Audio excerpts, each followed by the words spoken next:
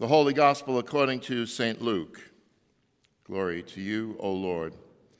Now all the tax collectors and sinners were coming near to listen to Jesus, and the Pharisees and scribes were grumbling and saying, "This fellow welcomes sinners and eats with them." So he told them this parable. There was a man who had 2 sons. The younger of them said to his father, "Father, give me the share of the property that will belong to me." So he divided his property between them. A few days later, the younger son gathered all he had and traveled to a distant country, and there he squandered his property in dissolute living. When he had spent everything, a severe famine took place throughout the country, and he began to be in need. So he went and hired himself out to one of the citizens of that country, who sent him to his fields to feed the pigs. He would gladly have filled himself with the pods that the pigs were eating, and no one gave him anything. But when he came to himself, he said, "How many of my father's hired hands have bread enough to spare, but here I am dying of hunger? I will get up and go to my father, and I will say to him, 'Father, I have sinned against you, against heaven and before you. I am no longer worthy to be called your son. Treat me like one of your hired hands.' So he set off and went to his father. But while he was still far off, his father saw him and was filled with compassion. He ran and put his arms around him and kissed him. Then the son said to him, 'Father, I have sinned against heaven and before you. I am no longer worthy to be called your son.' But the father said to his slaves, 'Quickly bring out a robe, the best one, and put it on him. Put a ring on his finger and sandals on his feet. And get the fatted calf and kill it, and let us eat and celebrate. For this son of mine was dead and is alive again. He was lost and is found.' And they began to celebrate. Now his elder son was in the field. And when he came and approached the house, he heard music and dancing. He called one of the slaves and asked what was going on. He replied, 'Your brother has come, and your father has killed the fatted calf, because he has got him back safe and sound.' Then he became angry and refused to go. His father came out and began to plead with him. But he answered his father, 'Listen, for all these years I have been working like a slave for you, and I have never disobeyed your command. Yet you have never given me even a young goat so that I might celebrate with my friends. But when this son of yours comes back, who has devoured your property with prostitutes, you killed the fatted calf for him.' Then the father said to him, 'Son, you are always with me, and all that is mine is yours. But we had to celebrate and rejoice because this brother of yours was dead and has come to life. He was lost and has been found.' This is the gospel of the Lord. Praise to you, O Christ." Be seated. But while he was still far off, his father saw him and was filled with compassion. He ran and put his arms around him and kissed him. Grace, peace, and love from God our Father and from our Lord and Savior, Jesus Christ. If I say to you, I heard a good one the other day, a priest, a rabbi, and a pastor walk into a bar. Do you know what's coming next? You don't know what's coming next? A joke is coming next, or at least a story that holds up one person and dismisses the other 2. Today, Jesus says to us, a man had 2 sons. To storytellers and story listeners of that time, saying a man had 2 sons is a cue. The listeners would know distinctly that they are about to be told a story about a man who had 2 sons, and the sons would be very different. Usually one would be a good son, the other bad, or one might be rich, the other poor. One might be married, or the other single. One might make him proud, the other disappoint. What we know for sure is that we must count them. If Jesus is saying a man has 2 sons, we must count them, and account for them. But nevertheless, a priest, a rabbi, and a pastor walked into a bar, or a man had two sons, would be the beginning of a classic story, and most likely one that would be remembered. We all know this story. You remember everything about this story. That's how good a storyteller Jesus was, and how great the message. Yes, today we hear the story of the prodigal son. Sometimes the story is called the lost son, or in new translations of the Bible, the lost sons. But to clear the air on what prodigal means, it means wasteful, the wasteful son. And like I said, you know this story. You've heard it many times before today. Yet for some reason we never get tired of hearing it. I think it's because every time we do hear it, something else pops out to us, and we can comment on that, or it's a lesson for us. This story also has a context that is worth mentioning. Jesus has been staying and eating with sinners and tax collectors, and the Pharisees and scribes were grumbling and saying, "This fellow welcomes sinners and eats with them." Jesus' response, "A man had two sons. I just told you that." So this story has a heart. And the heart of this story is what I want to tell to you, God's people, and also the heart of this story that God wants me to tell. All of the gospel is in this story. All of my life is there. All of the lives of my friends there.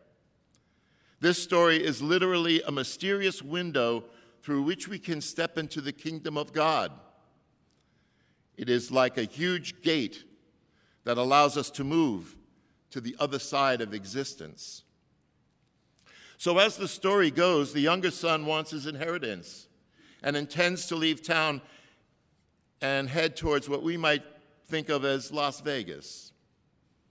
And we relate to this action as tantamount to wishing the father was dead. "Father, I cannot wait for you to die. Give me what's mine now."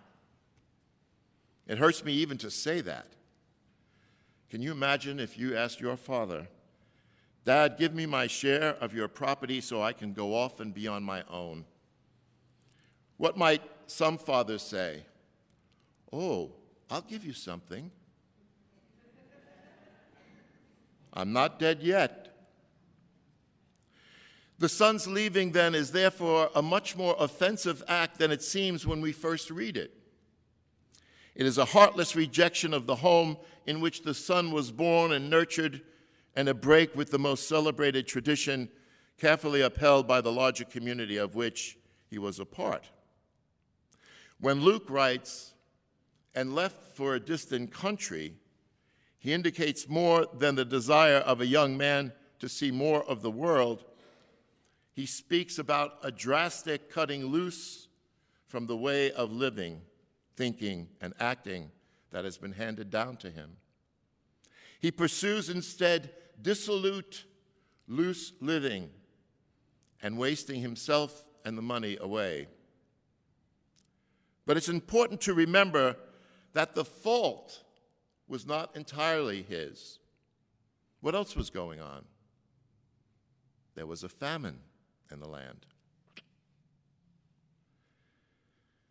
He began to feel the pinch and took a job on a farm feeding the pigs, the lowest that a Jew of that time who avoids pigs by kosher law could descend. It is at that point when he comes to himself.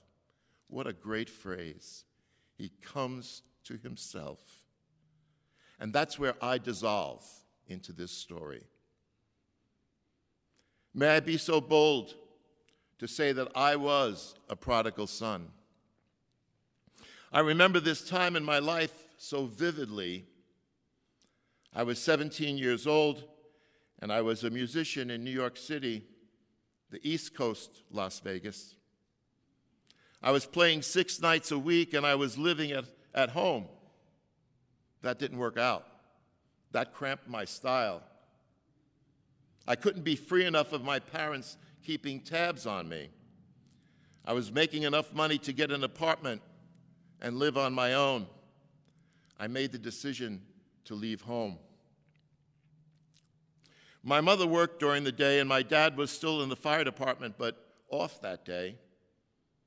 I packed my things that my parents had provided, the guitar, the equipment, the clothes, all of it. My dad was watching me, and he started crying. "Nick," he said, "please don't go. Please don't go." But I went off, and it was a heartless rejection of the home in which I was born and nurtured. And things initially were great, but soon there was a famine in the land, a famine of musical opportunities. I was behind in my rent. I sponged off a few friends, and eventually they had it with me. There was no place to go but back home. My return, like the prodigal in the gospel, was full of ambiguities. I was traveling in the right direction, but what a state of confusion I was feeling. I was ready to admit that I would get way better treatment in my father's house than on my friend's couch, but I don't know how I will be received. But when I look back on this time, I was truly humbled. This was a very humbling experience, and I believe that when you are truly humbled, God can use you. You have a resume that God can use. And I was ready to ask for forgiveness and hope that I could return home. I was changed. I came to myself. It was a tearful reunion. My dad was gracious, and it was like the fatted calf was prepared, only in my case, pastas were flying everywhere. Relatives were called, neighbors came in to hear the story, and there are still many facets to this story that are maybe for another day. But what I want to leave you with is some reflection on the Father of the prodigal son, who is representative of our Father in heaven. And I would also add my dad, who was the gentlest and kindest person I have ever met. He was always a window of God's grace. He was biblical in my eyes, and I hope he sees me now telling you about him. I think he would be proud, but maybe he would be embarrassed by my outpouring of love for him. Oh, and don't think that I forgot about the older, dutiful brother. Only in my case, it was a younger, dutiful sister. And she still is dutiful today, taking care of my mother. God love her for that. My mother is hard to take sometimes, and was probably the reason I left home in the first place. But you know, that dutiful sibling was obedient to my parents. She never ran away from home, never wasted time or money on sensual pursuits, never gotten lost in dissolute living, as Luke calls it. But we prodigals came to know our Father's grace, and the Father never stopped loving his children. But my sister and the prodigal son, older brother, never stopped counting. Never stopped counting. They are the family accountants, keeping good track of all they had done to deserve the Father's grace and love. Keeping track and never realizing that they didn't have to do anything. They didn't have to do anything. They would have gotten God's grace and love anyway. If you could ask your parent, "What do I have to do to be your son or daughter?" What's the answer? Nothing. Nothing. There is no doubt in this parable about the Father's heart. His heart goes out to both his sons. He loves them both. No confession is needed or listened to. He hopes always to see them together as brothers around the same table. He wants them to experience that different as they are, they belong to the same household and are children of the same Father. And of all things that I get from this story, the grace that flows from a father's love. He's always looking down the road, waiting for us to come to ourselves. And what I would like you to remember today and every day is whether that you are the oldest son, the youngest son, you have to realize that we are all called eventually to be the father. That's our vocation, to become the father. Reminiscing about this time, I recalled an old song. It was meant for boys leaving home, maybe to the battlefield. Some of you might know it. The words are tender and full of love. Boy of mine, although my heart is aching, I seem to know that you'd want to go, pride in your manhood waking. I'll be here waiting, dear, till at the glad dawn breaking, I'll hear you say, you're home to stay, dear little boy of mine. My brothers and sisters, I heard a good one the other day. A man had 2 sons. He loved them both equally, and always, no matter what they did, they can be the father's smart sons, bad sons, rich sons, poor sons, but no matter what, they can never stop being their father's son. Because God loves you, and so do I.